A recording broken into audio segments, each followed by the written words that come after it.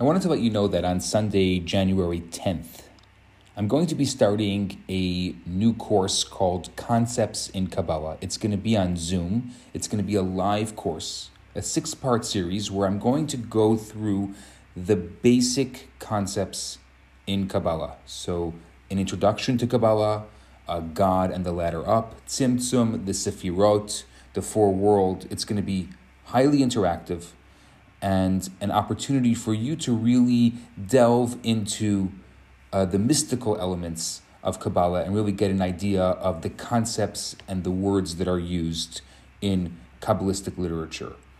There's a small cost for it, and I really hope that you can attend and join me on this incredible journey. It's going to be starting again Sunday night, January 10th, and it's going to go for 6 Sundays.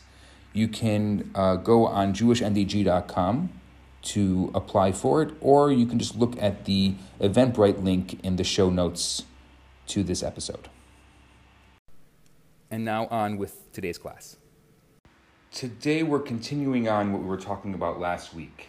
We're continuing this conversation on the garments of the soul, trying to understand what are the garments of the soul. And we started talking about how they actually work and how they actually affect our lives. Now, there are different perspectives on mitzvot. Let's understand what is a mitzvah. Mitzvah comes from the word savta, which means connection. So a mitzvah is a connection between us and God. It's the way that we, as human beings, as mortals, living in this world, are able to connect to an infinite God. So it's us doing our best to create a relationship with God. Now, making a relationship, you can do whatever you want to make a relationship. But generally, if you want to have a relationship with someone else, you need to do what they want, not what you want. Like the guy who brings home, a brand new set of Talmud and says, "Happy birthday, honey." Now, depends. In this group, it may work. I'd be very happy with that. Exactly. So in this group, it may work, but it was always the classic joke as to, he's giving her what he wants, but not necessarily what she wants. So for us to develop and establish a relationship with God, we have to give God what God wants. Now, what does God want? God wants connection. How is that connection established? That connection is established through the performance of a mitzvah. There's 613 possibilities. Each one is a different way to connect. Imagine this. Imagine that when you got married, I never thought about this before, but it may be a good idea that when you got married, you handed your husband a book of 613 ways to connect to you. Excellent idea. I don't think it's a crazy idea. Could you imagine? That's your next project. Yeah. Next project, Rabbi. Yeah, I just thought about it as I was saying this, but I don't think it's a crazy idea. Contribute. Yeah. Okay.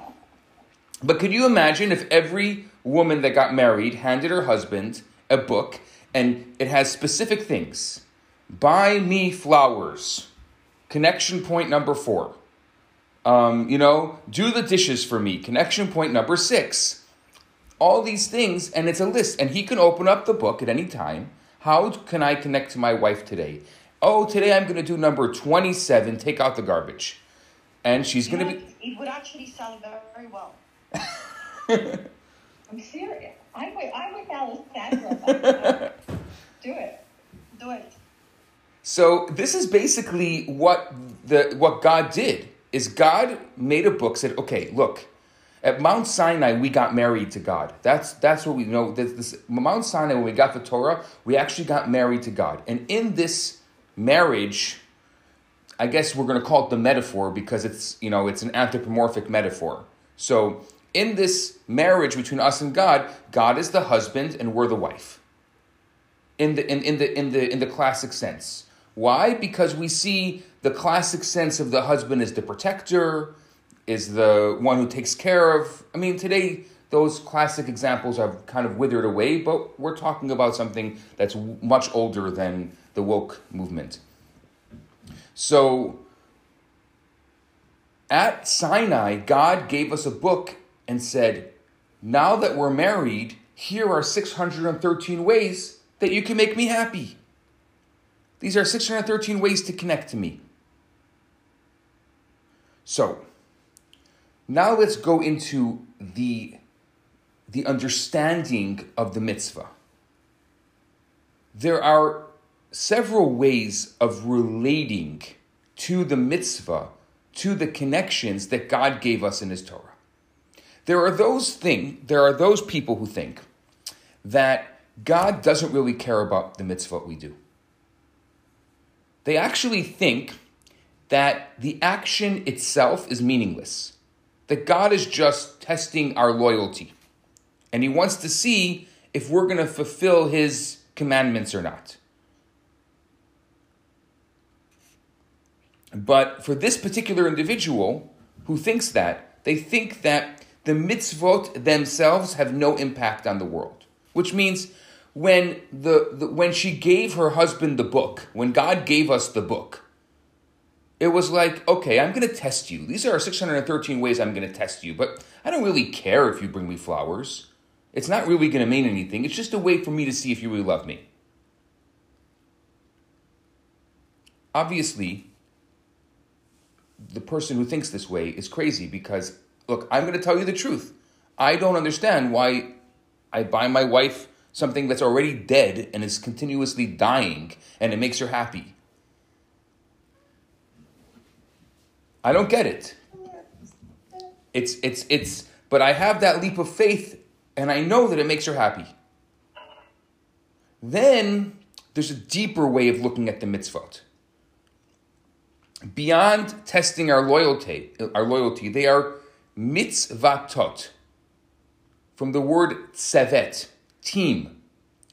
They put us on God's team. They bind us and God together.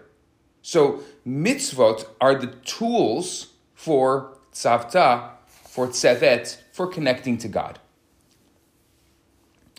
God is somewhere up above, and we are down below, and the mitzvot elevate us to Him. But there's actually a deeper way of looking at this.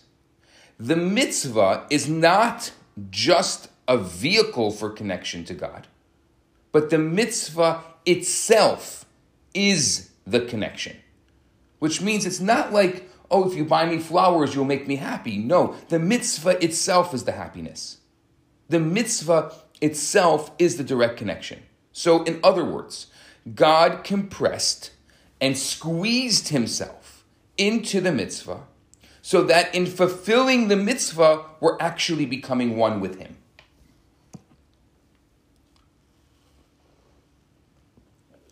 So if you want to create a oneness, if you want to truly be connected to God, you do that through the mitzvah. The Zohar, which is the classic book of Kabbalah, encapsulates this idea with an analogy. And generally, Kabbalah has to use analogies because there's no way we'd understand it without it. It says that mitzvot are like God's limbs. And obviously, it's only a metaphor, since God has no physical body. But if it said that God has a kajumaba, we'd say, what?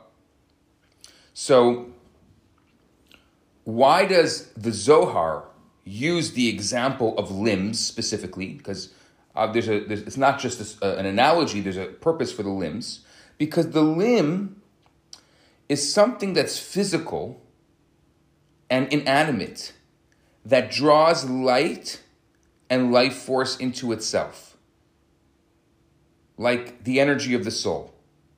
So The teachings of Kabbalah express this, that the limb is a vessel that contains light.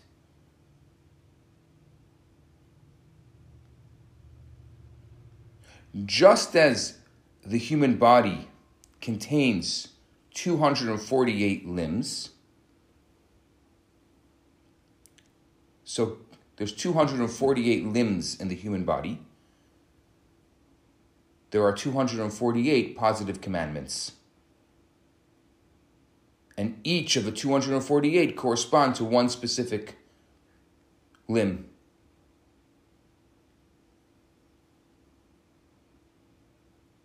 And these 248 commandments, each one, is able to draw God's holy light into this world.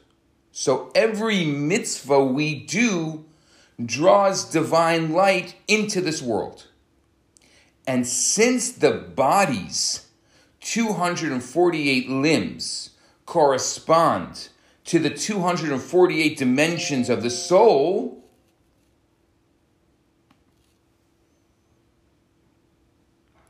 with the limbs of the Torah,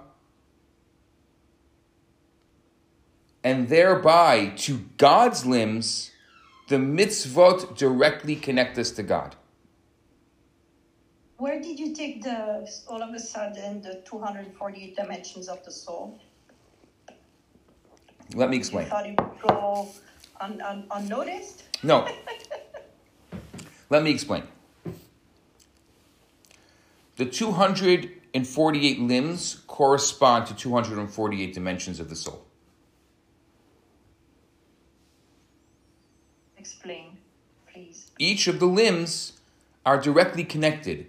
The spiritual part of ourselves are directly connected to the physical part of ourselves. It has to be that way. But why do you call them dimensions of the soul? Because you want to.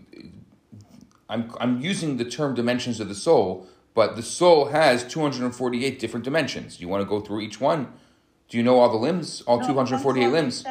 No, but I want to understand how a limb corresponds to a dimension of soul. I don't understand the link between. It's not our eyes. So it's not our eyes that see. It's our soul that sees. And while the soul is in the body, it uses the eyes to see. For example. Okay. The animating life force of us is the soul. The eyes don't see.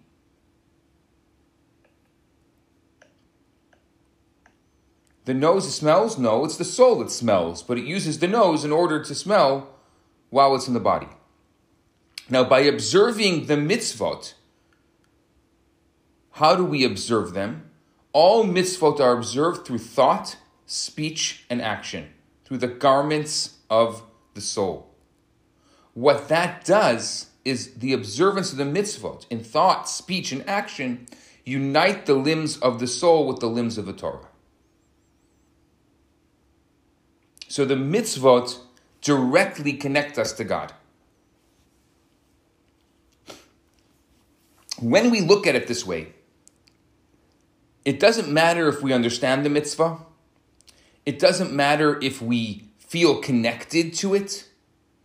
The primary point of each and every mitzvah is to connect us directly to God.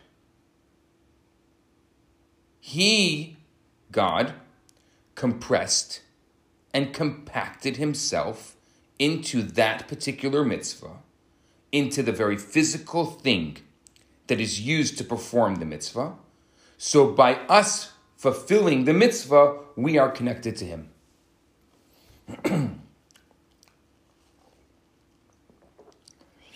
So I think that based on this, we can conclude the following. That the mitzvot are much more than a bunch of traditions or tools for making order in the universe. They are literally godliness. They are a direct connection to the creator of the universe. Any other benefit that we receive by keeping mitzvot, such as nice family rituals, stability, order in our lives. They're all bonus. They're all secondary. The main purpose of the mitzvah is that the mitzvah is compacted godliness. And by doing it, we get the points, so to speak. Not the points. I don't want to turn it into a game. We unpack the godliness in that, and we establish a direct connection with our Creator.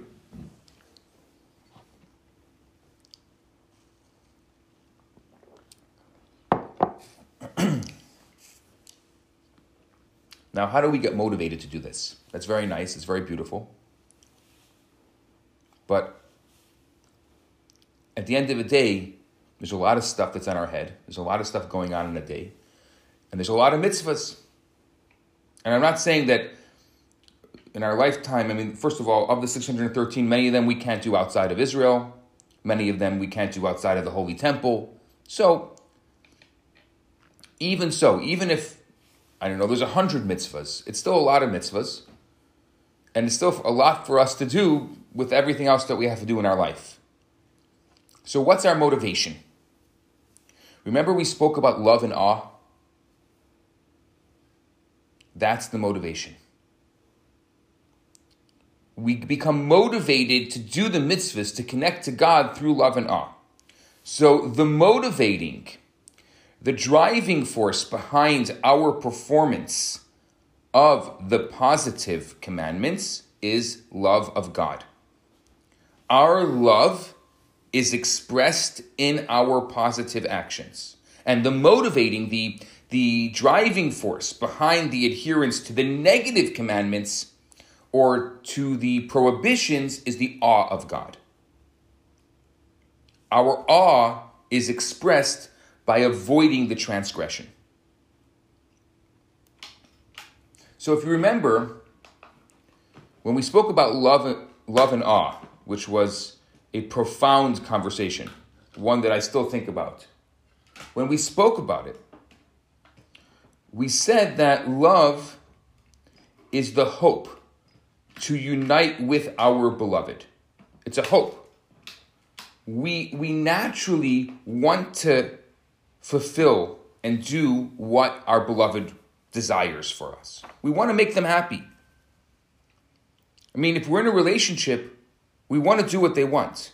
When we like our friends, we want to help them. We want to do things for them. That's just a natural part of life, is that if we have a certain love, and it doesn't only mean romantic love, any type of love, if we have a liking or a love towards someone, then we want to do for them.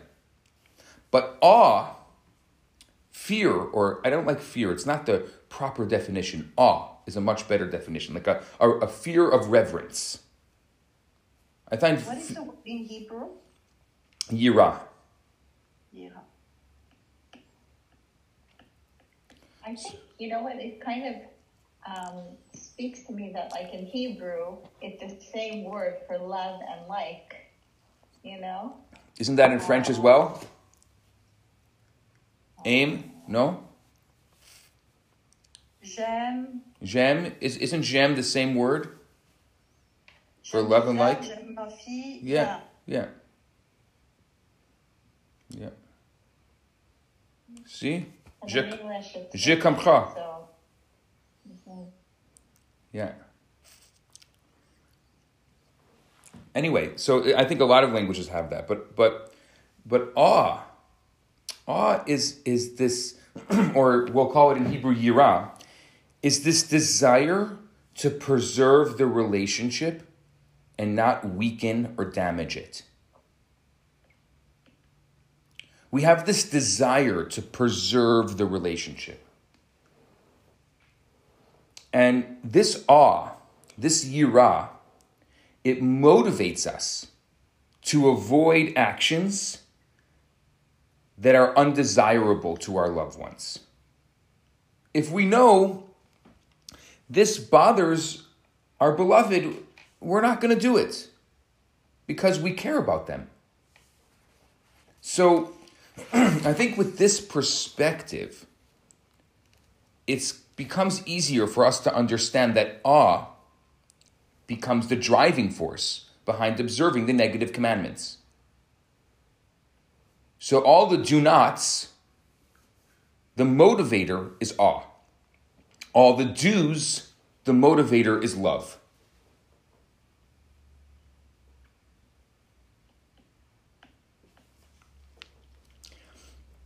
Kabbalah goes one step further, and Kabbalah says that focused contemplation of God's greatness also produces feelings of awe. Fear of being disconnected from God. And on a higher level, concern for not disappointing or angering God. And then we are inspired to make sure to avoid doing things that he doesn't want us to do, which is anything that might displease him. That's the definition of the relationship.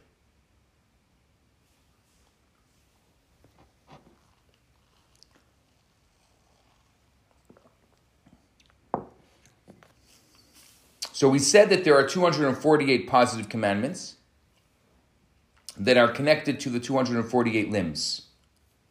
Well, there are 365 veins and sinews in the body that are connected to 365 prohibitions.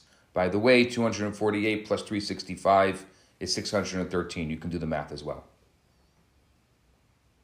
So there's 248 positive commandments. Those correspond to the limbs, because there's 248 limbs in the body, and there are 365 veins. And each of the prohibitions connect to a particular vein. We compared the positive mitzvot to the limbs. Why? Because the limbs draw in vitality and in godly light. The limbs are positive, where the veins are negative. And this is because their role is to preserve this vitality and keeping it from escaping to the outside. What do the veins do? They hold the blood. They allow the blood to go throughout the body. So they're preserving the vitality of the body. The same thing with the prohibitions. They're preserving the relationship. They're preserving the vitality of the relationship. So gesund.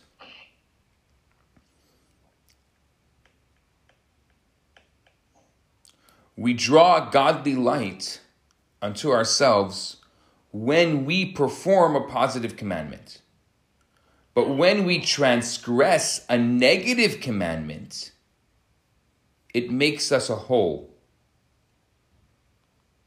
in our spiritual body that enables, and we've used this word before, but it enables the klipot, the powers of impurity, the negativity, to come and siphon off the vitality of the godly light that we possess. We have within us an inherent godly light. So if we transgress a negative commandment, then what we do is we're literally making a hole in our spiritual body, and that hole creates an opening for the klipot, for the impurity to be able to enter. So imagine like this. Imagine a person who earns a lot of money and he keeps it in his home. Now, somehow thieves find out that the guy has a stash of cash in his house. And they're lurking outside his house and they're waiting for the moment that he leaves the door open or the window open so they can enter and steal his money. So he doesn't suffice with just locking his safe. He's even locking his doors and windows. And I think the analogy here is clear. By observing the positive commandments, we earn and we store godly light. But if we don't protect it by avoiding misdeeds, by avoiding transgressions, the thieves, which in this case are the powers of impurity, will come and try to make the light and take the light away from us. This is why our spiritual and physical health depends on our actual performance of the mitzvot. And this is why a tzaddik, a righteous person who sees spirituality, is able to pinpoint our issues, discern their spiritual causes, and instruct us which mitzvah needs reinforcement in order to restore our health. Which is why we believe that the spiritual mitzvot are directly connected to the physical health. Because the spirituality and the physicality within us are really one.